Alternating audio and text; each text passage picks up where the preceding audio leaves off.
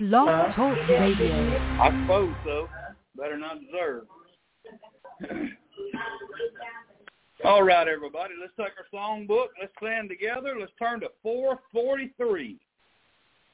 443. There is sunshine in the soul. Stand together. Let's sing. 443. There is sunshine in my soul today, more glorious and bright, than glows in any earthly skies. For Jesus is my light. Oh, there's sunshine, blessed sunshine, when the peaceful, happy moments roll. When Jesus shows his smiling face, there is sunshine in the soul. There is music in my soul today, a carol to the King. And Jesus listening can hear the songs I cannot sing. Oh, there's sunshine, blessed sunshine, when the peaceful, happy moments roll. When Jesus shows his smiling face, there is sunshine in the soul. There is springtime in my soul today, for when the Lord is near, the dove of peace sings in my heart, the flowers of grace appear. Oh, there's sunshine, blessed sunshine, when the peaceful, happy moments roll. When Jesus shows his smiling face, there is sunshine in the soul. There is gladness in my soul today, and hope and praise and love, for blessings which he gives me now, for joys laid up above. Oh, there's sunshine, blessed sunshine, when the peaceful, happy moments roll. When Jesus shows his smiling face, there is sunshine in the soul. Praise God.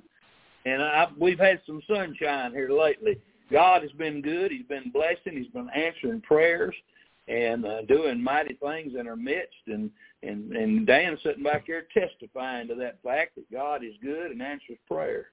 We praise God that you're here tonight, brother, and we are very thankful.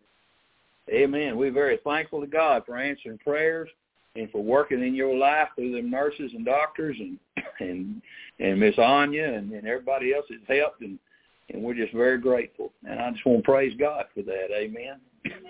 Very thankful for what he's doing. I want to share something real quick.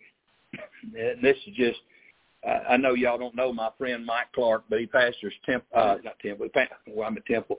He pastors Spring Lake Baptist Church in Paris.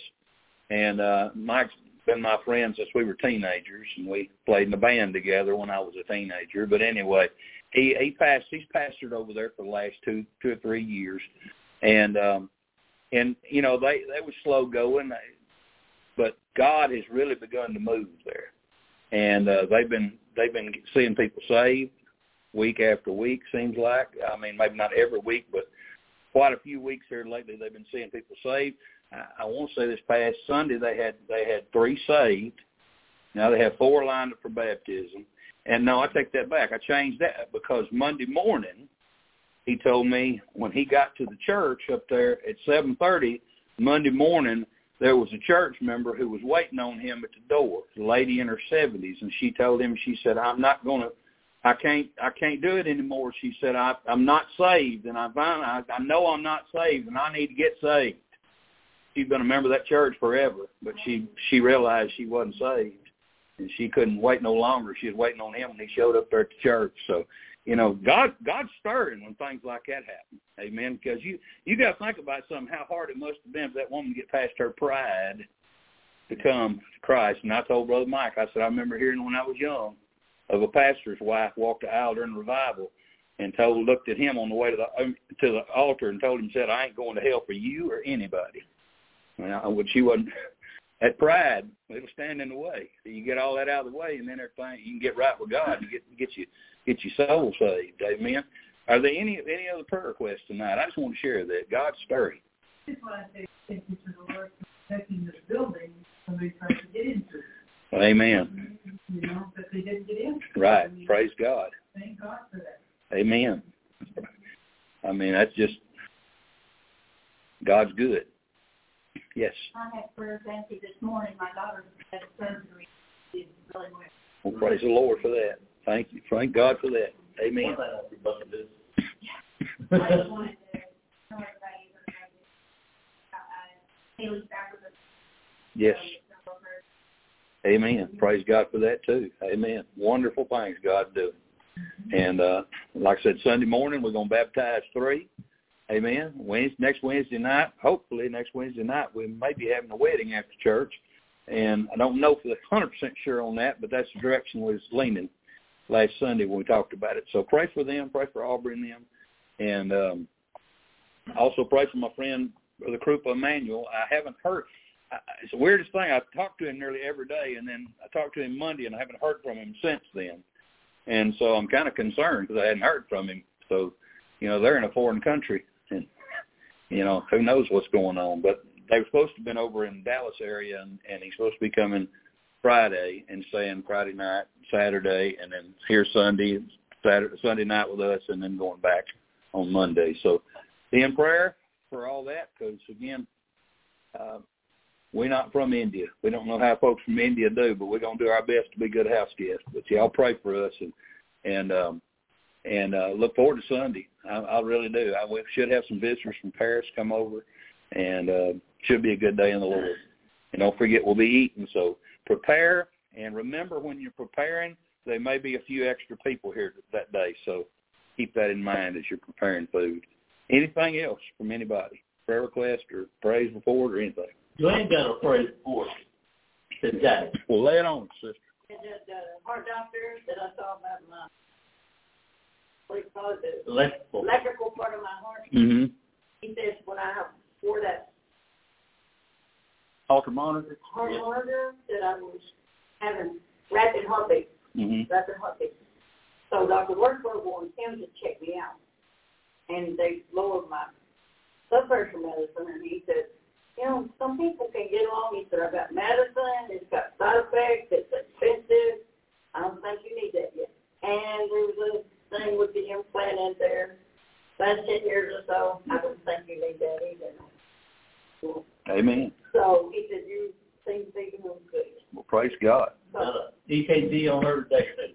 That's awesome. Good for you. I need to do it. That was early this morning. So. Yeah. Amen. Well, thank the Lord. He's good. Amen. And as I said on the group chat the other day, God's answering prayers because we're banding together and agreeing in prayer. And let's keep doing that, and let's keep praying like that, and let's start praying for folks. Folks get saved. Let's start praying for lives to change. Let's start praying for God to be doing some great things in our midst in people's lives. And God's able to do all those things.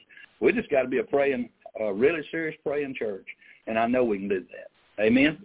Let's go to the Lord tonight in prayer. Let's ask God to bless the offering, bless the message and everything. Robert, lead us in prayer.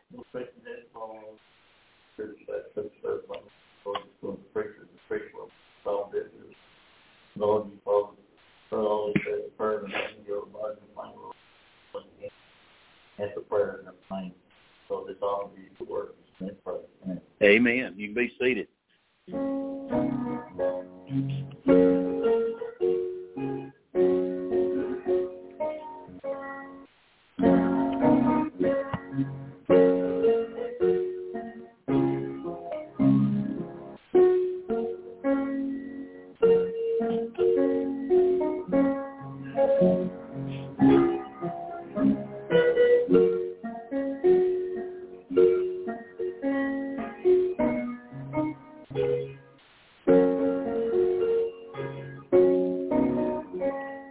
Number 60, the way of the cross leads home.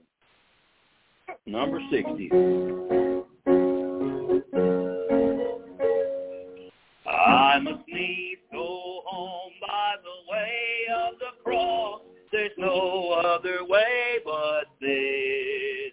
I shall ne'er get sight of the gates of light if the way of the cross I miss.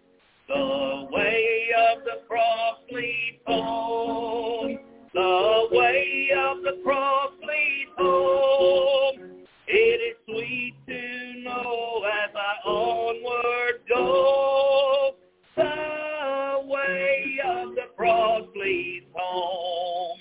I must needs go on in the blood-sprinkled way, the path that the Savior trod. If I ever climb to the heights sublime, where the soul is at home with God, the way of the cross leads home. The way of the cross leads home. It is sweet to know as I onward go. The way of the cross leads home. Then I bid farewell to the way of the world, to walk in it nevermore. For my Lord says, come, and I seek my home, where he waits at the open door. The way of the cross leads home. The way of the cross leads home. It is sweet to know as I onward go. The way of the cross leads home. Amen. 335. 335. There shall be showers of blessing. Amen. That's what we're talking about. God answered prayers. Showers of blessings. Amen. That means it may not be a flood. It's a sprinkle, but praise God, it's a sprinkle. Amen. We'll take it. We just want a downpour. We're praying for a downpour. Amen.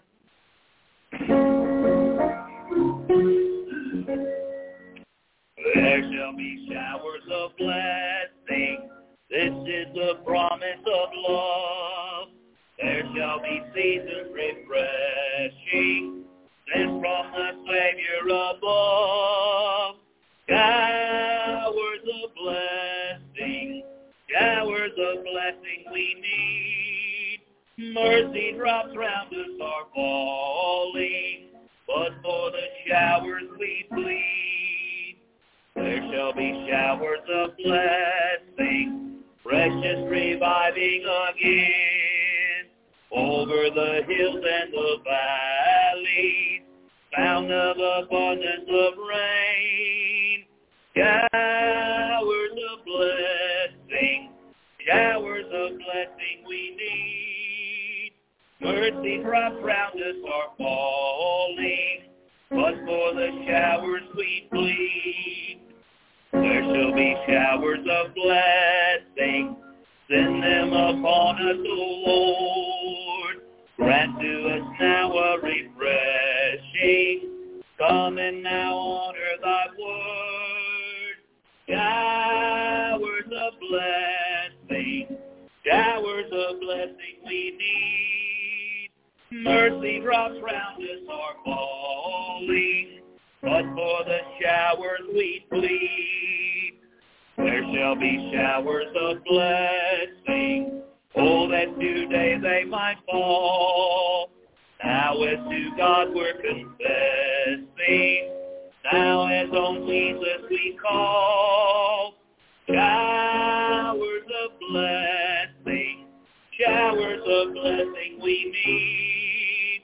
Mercy drops round us are falling, but for the showers we plead. All right, praise God. We need them too. 490.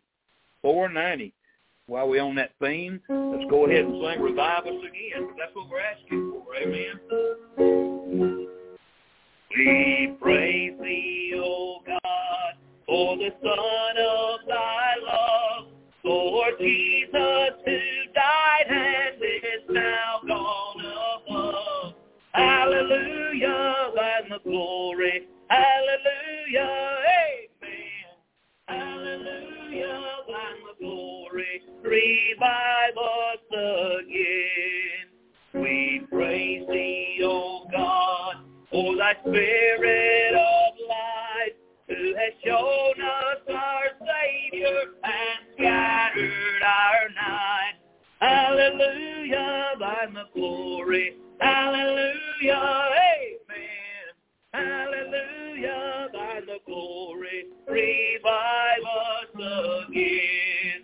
All glory and praise to the Lamb that was slain, who hath borne all our sins and hath cleansed every stain. Hallelujah, thine the glory. Hallelujah, amen. Hallelujah, thine the glory. Revive us again. Revive us again. Fill each heart with thy love. May soul be rekindled with fire from above. Hallelujah, thine the glory. Hallelujah, amen. Hallelujah, thine the glory. Revive us again. Amen. That's my heart's desire. I want revival. Amen. I really do. I want God to touch me. I want God to stir me up. I want to feel renewed. I ain't just saying those words to hit the air for no reason. I mean that. I can't just stay in a rut. It's not comfortable. Amen. Because I know that God has a greater plan for me than to just lay in a rut. Amen. I mean, he's called me. He's called me to come and reason with him. He's called me, and he says, hey, my ways are not my ways, and my thoughts are not your thoughts. He said, but come, let us reason together from the Scriptures. So your sins be as crimson, they shall be white as snow. Amen. I want to get near my Lord and Savior. I want his touch on my life.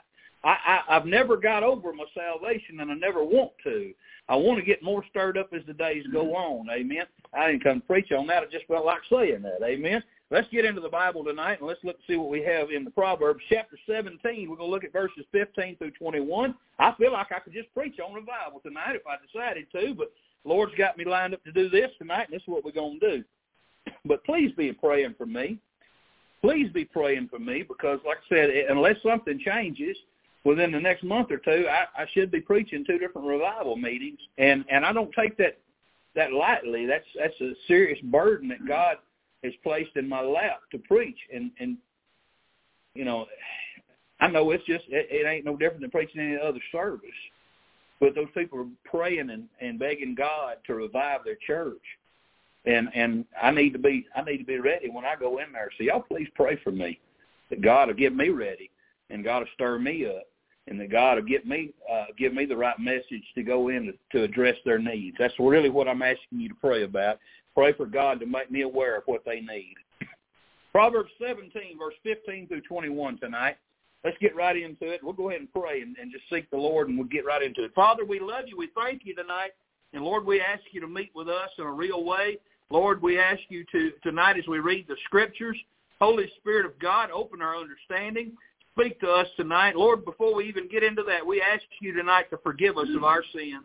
Lord, we just get the filth of this world just walking through it. You'll get it on us. Lord, forgive us. Lord, cleanse us. Lord, cleanse our heart and our mind. Father, we pray, Lord, that you would take the washing of the Word tonight. Wash us clean. Lord, take the Word of God tonight and speak to us about matters, Lord, that we're going to deal with. And, Lord, some of these things we won't deal with, but others will, and we need to be there to give them a word of wisdom from you. Father, I just pray tonight that you make us wise according to your word. Lord, speak to us tonight. Lord, touch us tonight with the word of God. And we'll thank you ahead of time for what you'll do. And Lord, these things, we may not feel like we need them all right now, but Lord, there's going to come a day when we're going to be thankful that we know what the Word of God says. And, Lord, I pray that you'll help us tonight to retain these things for your glory, that we may use them for your glory someday when the time is right. And we'll thank you tonight ahead of time for what you'll do when that time comes. We'll give you glory ahead of time. In Jesus' name we pray. Amen. Proverbs 17, verse 15. It says, he that justifieth the wicked, and he that condemneth the just, even they both are abomination to the Lord.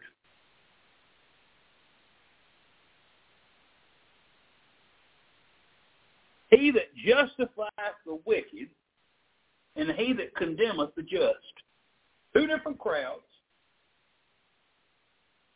but both of them make God want to.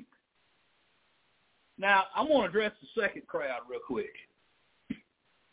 He that condemneth the just. We know that crowd. They don't like anything to do with church. They don't like to do anything with the Bible. They don't want to hear the name of Jesus. They want to make fun of Christians. They think that being a Christian is a joke. They think that living for Christ is a joke. They think that we should live for the flesh and live for now and enjoy this life and everything that it has in it, and believe that we came from monkeys, or believe that we're descendants of an alien race, or believe, or whatever you want to believe, that some explosion happened out in outer space and everything cooled off and formed and eventually it got down to us. They can believe that all day long. That's the crowd that looks at us and condemns the just and says, well, y'all are a bunch of lunatics believing what y'all believe, that some man 2,000 years ago died on a cross and it has anything to do with you 2,000 years later. Y'all are nuts. And that's the kind of things they say. Okay? Well, I know about that crowd. That crowd don't bother me because I know that crowd. Amen? And they're always going to be that crowd. But it's the other crowd that really bothers me. The Bible said, he that justifieth the wicked. That's the crowd that really gets under my skin. And the Bible, we read verse, I think it was last time. Yeah, it was last time. It was right before we got wrapped up last time. Proverbs 17, verse 13, which says, whoso rewardeth evil for good, evil shall not depart from his house. So when somebody does evil and somebody rewards that person for evil, God can't stand that. It makes God angry, makes God sick, and God's going to make sure they get paid back for it. But man, I look at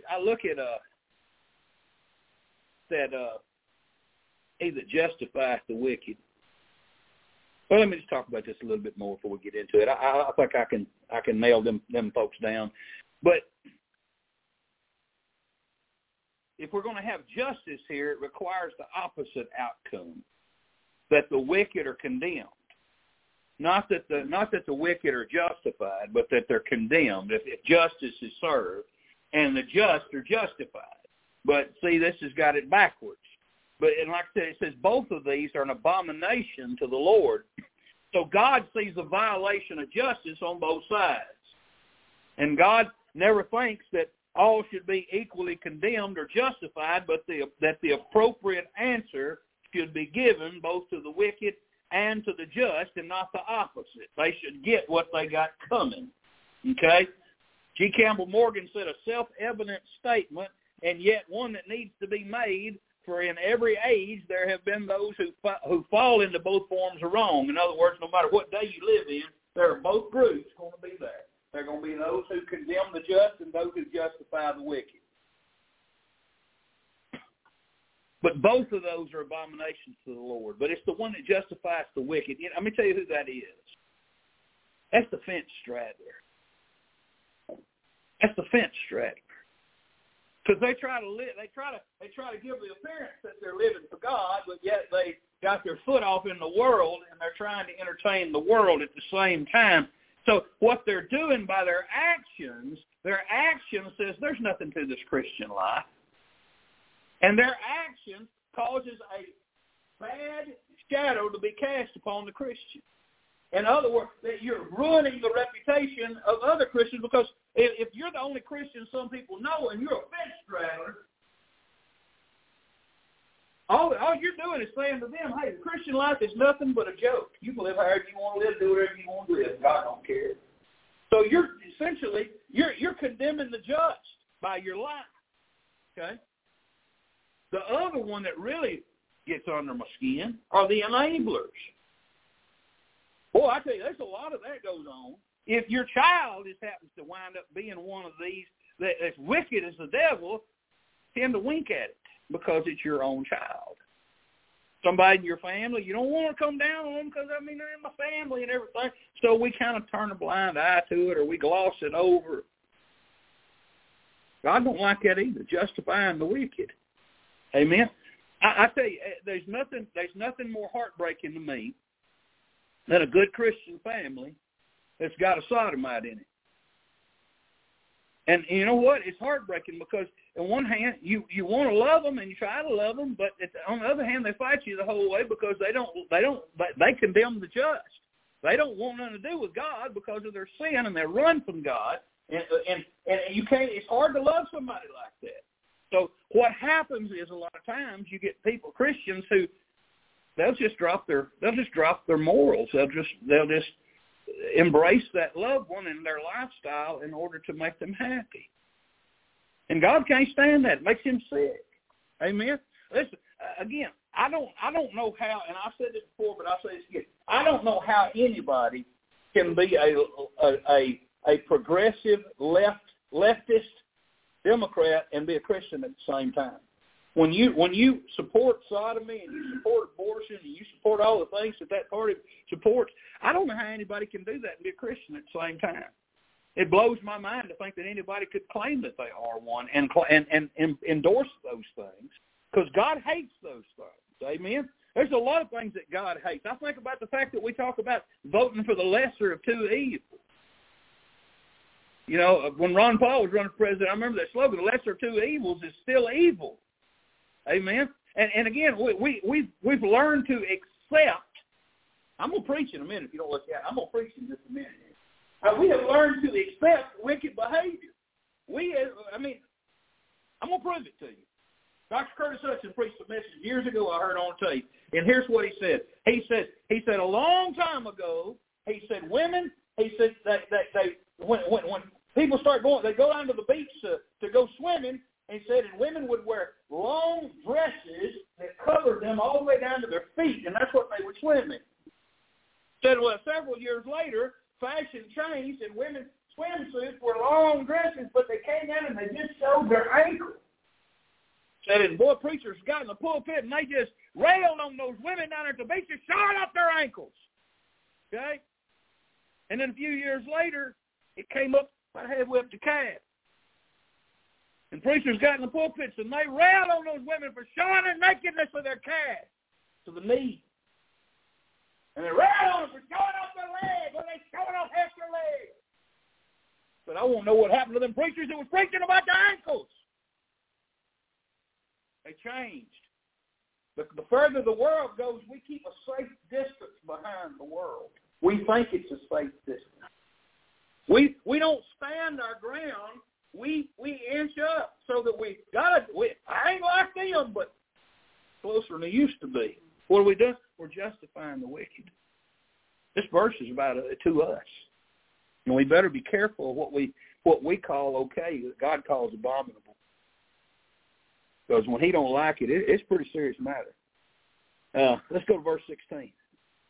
For is there a price in the hand of a fool to get wisdom?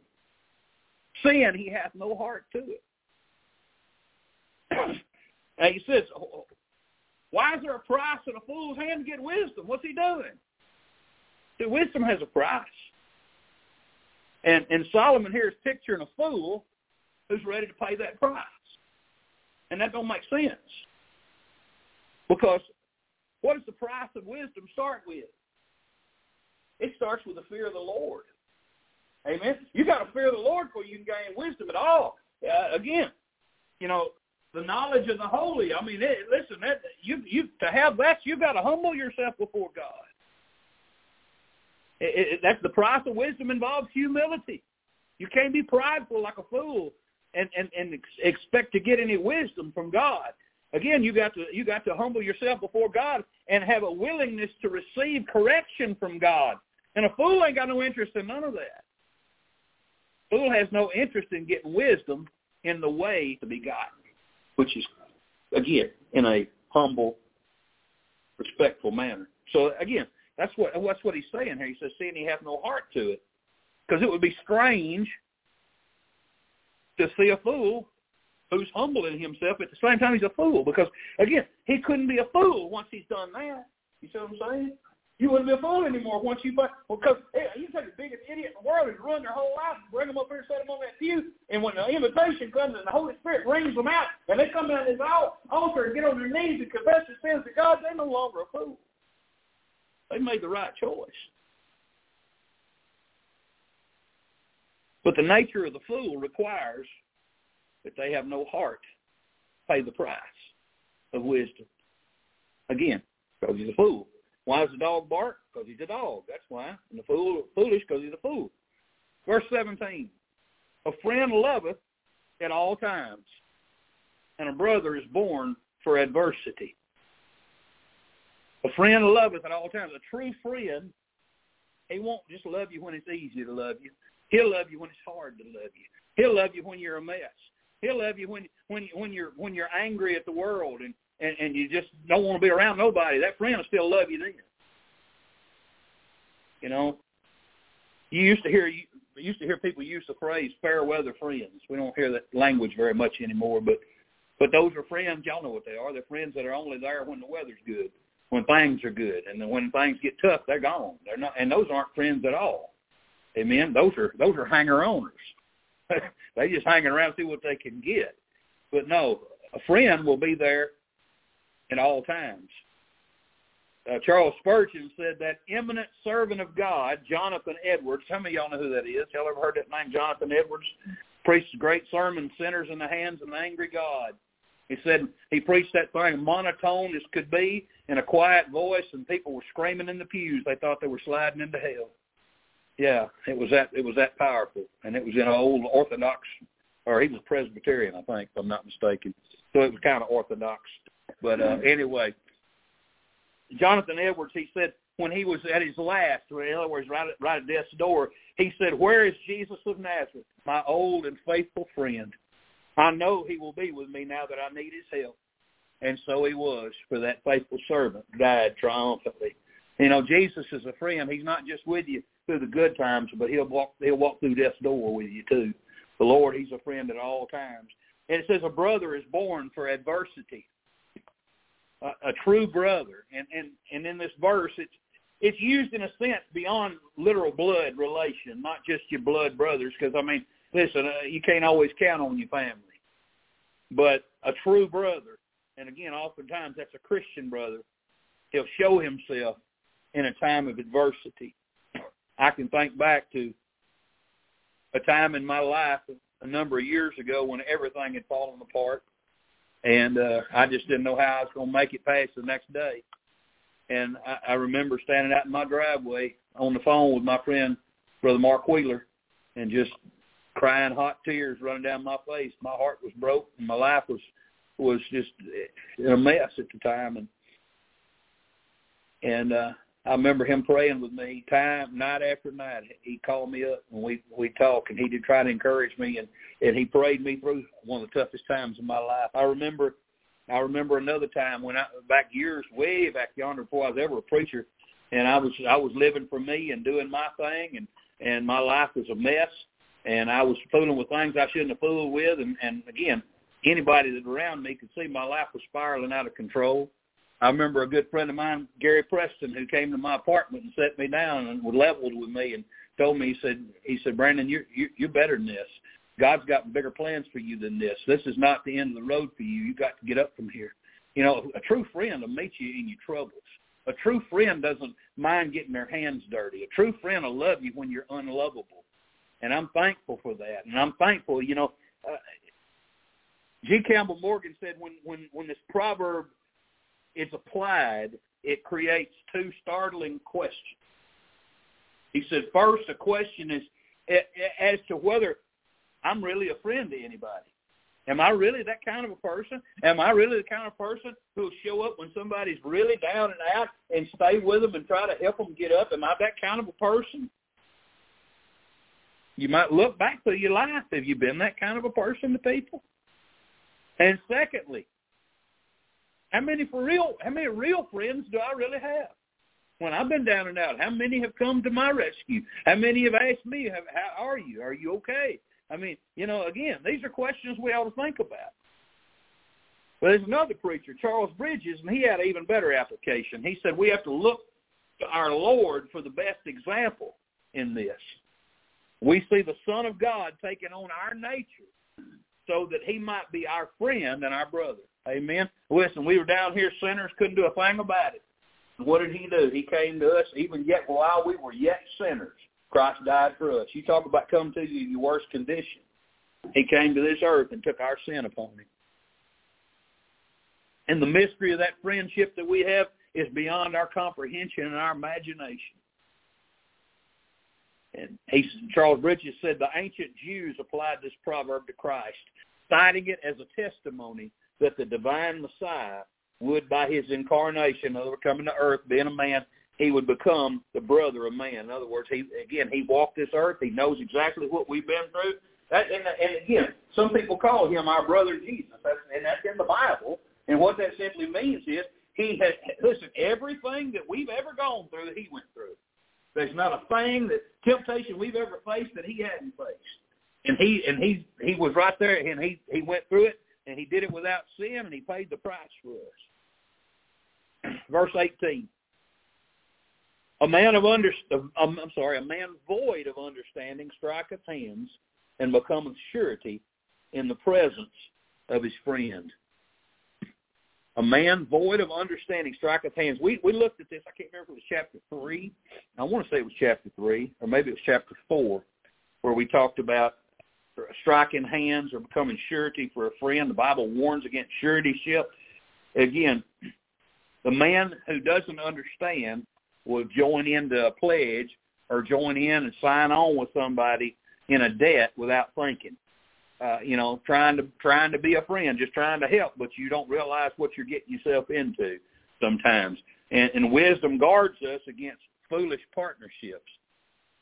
And it says, and become a surety in the presence of his friend. And it's talking about becoming a part of that debt that person has. And, it's responsibility enough to handle our own debts and to honor our own debts and those of our own family.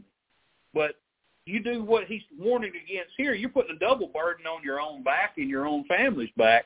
And wisdom warns against taking on responsibility and the debts of others. And again, I don't know why somebody would join themselves in with just a friend. I don't know if that's maybe to try to gain a favor or to just try to be a help. But he's warning you can get yourself in a mess. You can get yourself in a mess and end up paying for somebody else's mistakes. So it's best to think twice before we do something like that. Verse 19. He loveth transgression that loveth strife, and he that exalteth his gate, destruction.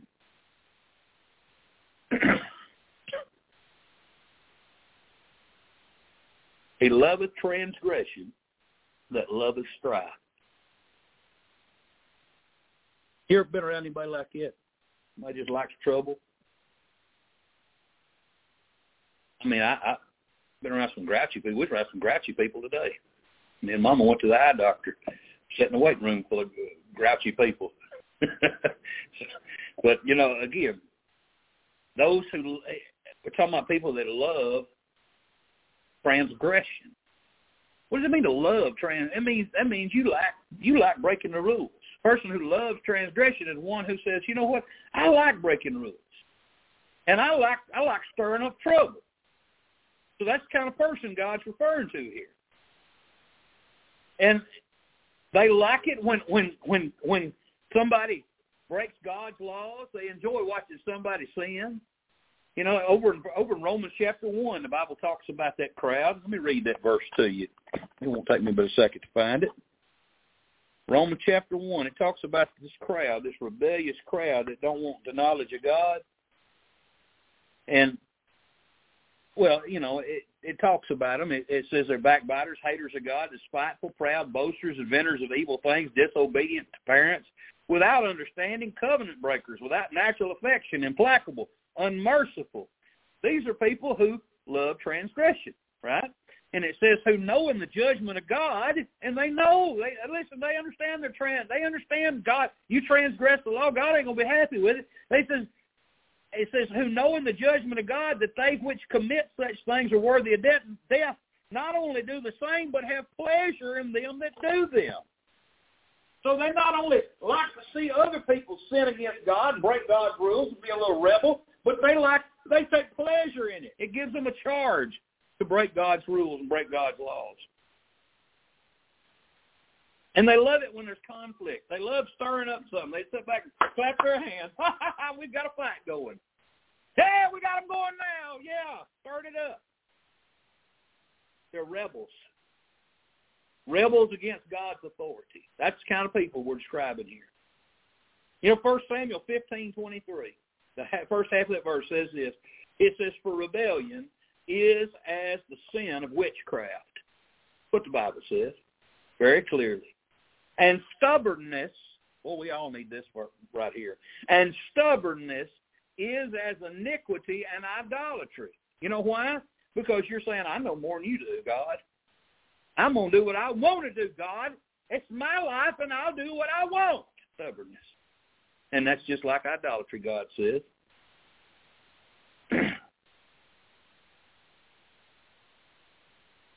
That gets to me, boy. The rebellion is the sin of witchcraft. Man, you know, there sure is a lot of people today that's fooling with witchcraft and don't even realize it.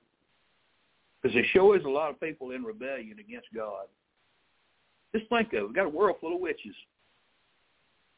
World of witchcraft is out there running around all day long. But it doesn't look like it.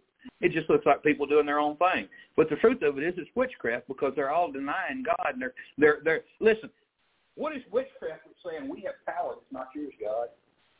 And when we say I have power to do what I want to in my own life, you're claiming power that's not your own. And what is that? It's nothing but witchcraft. That's essentially what witchcraft is. I know we think of warts on noses and long green noses and pointy hats and brooms and cauldrons. That's not witchcraft. The devil wants you to think that's witchcraft. Witchcraft is just saying, I'll do what I want to do, God. I don't need you. That's all witchcraft is at its core. Proverbs 28:25 says, he that is of a proud heart stirreth up strife. But he that putteth his trust in the Lord shall be made fat. And that doesn't mean weigh a lot. That means be blessed. Amen? God bless the one that puts their trust in the Lord, but the one that's of a proud heart, God said that's the fellow who wants to stir up fights and strife. And that's the rebel. That's the one who's in idolatry. That's the one who's in witchcraft and don't even realize it. Hey, boy, those folks might all think about that one out there that may be listening in on this message. The second half of that verse is, he that exalteth his gate seeketh destruction. Now, he that exalteth his gate. Now, the local leaders were the ones who sat in the gate, kind of like City Hall, your leadership. That's this gate, and that's just the opening of the city. And those who exalt, there are those who exalt the leadership of those who love transgression and strife. People that exalt people like that are promoting destruction. You put somebody in office who's all about themselves and all about forget what God says. You know, you're begging for your destruction of your city, or your country, or whatever. And again, those type of people should never sit in the seat of respect. They should never sit in the seat of leadership or authority. But that's what sits in our government today, is people who think they know more than God does, and they think that they're more powerful than God, most of them. But again, I don't know if that's what this is referring to right here in this verse. Because again, we're just talking about in general those who love transgression and love strife, and maybe they can talk about any of them. But again, he's exalting his gate. A man who builds a high gate exalts himself above his neighbor, and he assumes that he's more high up than his neighbor. He's got more rank. He's got more power than his neighbor. We say somebody's got too big for their britches. Somebody exalting their gait. Somebody's a little bit too big for their britches. And this gait could be taken for the mouth. And exalting the gait may mean running your mouth and arrogant speaking. And Adam Clark says such is the tendency to kindle and maintain strife. And this interpretation seems to agree better with the scope of the context. In other words, exalting your gait and running your mouth. You're stirring up strife. You're causing problems. So, again, it's that mouth that just keeps chirping. So we need to watch our mouth and make sure that we're not dishonoring God with it. Verse 20. He that hath a froward heart findeth no good, and he that hath a perverse tongue falleth into mischief. To have a froward heart, it says he findeth no good. And somebody who's filled with deceit and corruption, because a froward heart is one that's perverse. Again, that's not one that's God's leading. That's not one that God's directing. That's one that basically is full of corruption, one that loves strife, loves transgression, loves doing what it wants to do. It's full of worldliness and lust and the things of this world. And again, deceiving yourself. The Bible warns us against deceiving yourself. And this heart he's talking about here is full of deceit. And it's full of corruption. And what's it going to find? It's looking for that in other people. Because what birds of a feather flock together. So again, a froward heart findeth no good. That person like that ain't going to ever find good. They can't find it on their own. You know why? They're not looking for it. A person with a corrupt heart is not looking for good. They could care less about good. Wholesome behavior is an abomination to that person. Again, what has that got to do with us tonight? I tell you something that they could say to you. Don't try to change somebody with a corrupt heart. You can't do it. You're only going to hurt yourself in the process. Only God can change somebody with a corrupt heart. And a lot of people try and spend their time trying to change a corrupted heart that only God can change. He that hath a perverse tongue falleth into mischief. I mentioned something about a guy I used to work with several weeks ago. Talked about a guy I worked with at one time, and he got a charge out of saying corrupt and crude things, especially around older ladies and things. He was just one of the most vile people I'd ever known. And I worked with him back it was right around 2000. And I brought him up out of the blue that night. A couple of days later, I was on the internet, and I found where he went to prison for a long time, and for a methamphetamine charge. And, that falls right in here. He that has a perverse tongue falls into mischief. Surprise, surprise. Because a perverse tongue's got a perverse heart connected to it. Amen? Wicked and foolish words are the display of what's inside somebody's heart, or it wouldn't be coming out of their mouth. Amen? And if it's in there, it's going to draw them into more wicked and more evil. They're going to keep being drawn to it. Lest God take over their life, unless they come to Christ, they're going to be drawn further into more evil until it destroys them. God warns us about that corrupt tongue. James 3:6-8 says, and the tongue is a fire. A fire. Time I carried some trash out and put it in the burn barrel and lit it, everything was ruined there in just a matter of seconds. All I had to do was put a little flame to it, and the next thing you know, there's a whole bunch of ashes and wind blowing them everywhere. And that's what a tongue will do to somebody's life. It's a world of iniquity. It can burn somebody's life plumb up. So is the tongue among our members, that it defileth the whole body, and setteth on fire the course of nature, and is set on fire of hell. Again, perverse tongue is a dangerous thing, and we better make sure that we've got a handle on it. The Bible says, for every kind of beast and of birds and of serpents and of things in the sea is tamed, and hath been tamed of mankind. But the tongue, no man can tame. It's an unruly evil, full of deadly poison. So, again, God warns us. So, It's a good warning. It's a good warning not only to the lost and the wicked, but it's a good warning to the believers not to let ourselves get into a habit of saying things and talking in ways that we shouldn't. Because this world is, again, this world is constantly alluring us to evil. It's constantly drawing us to evil. All around us, every day, are commercials for evil. All around us are alluring things that try to draw our mind away from God, try to attract and affect our flesh, to lust and to be enraged or to express some type of emotion that would be dishonoring to God. The Bible says, "No tongue no man can tame." We better, you know what? No man can, but God can do it. If we'll confess it to God, if we turn it over to God, God can take the violence of our tongue away. If we'll surrender it to Him. Last verse, and we're done. He that begetteth a fool doeth it to his sorrow, and the father of a fool no joy. I wish we had a better verse to end on, but you know it is what it is. He that begetteth a fool doeth it to his sorrow. To be the parent of a fool, and it's not just any fool. This is a foolish scoffer. This is somebody that doubts and rejects the truth. Otherwise, it wouldn't be a fool. This is somebody who, even though you've laid the truth right in front of them, they walk away from it. And man, I tell you what, it'd break your heart to see your kids struggle, to see your grandkids struggle, especially after you pointed them to the truth.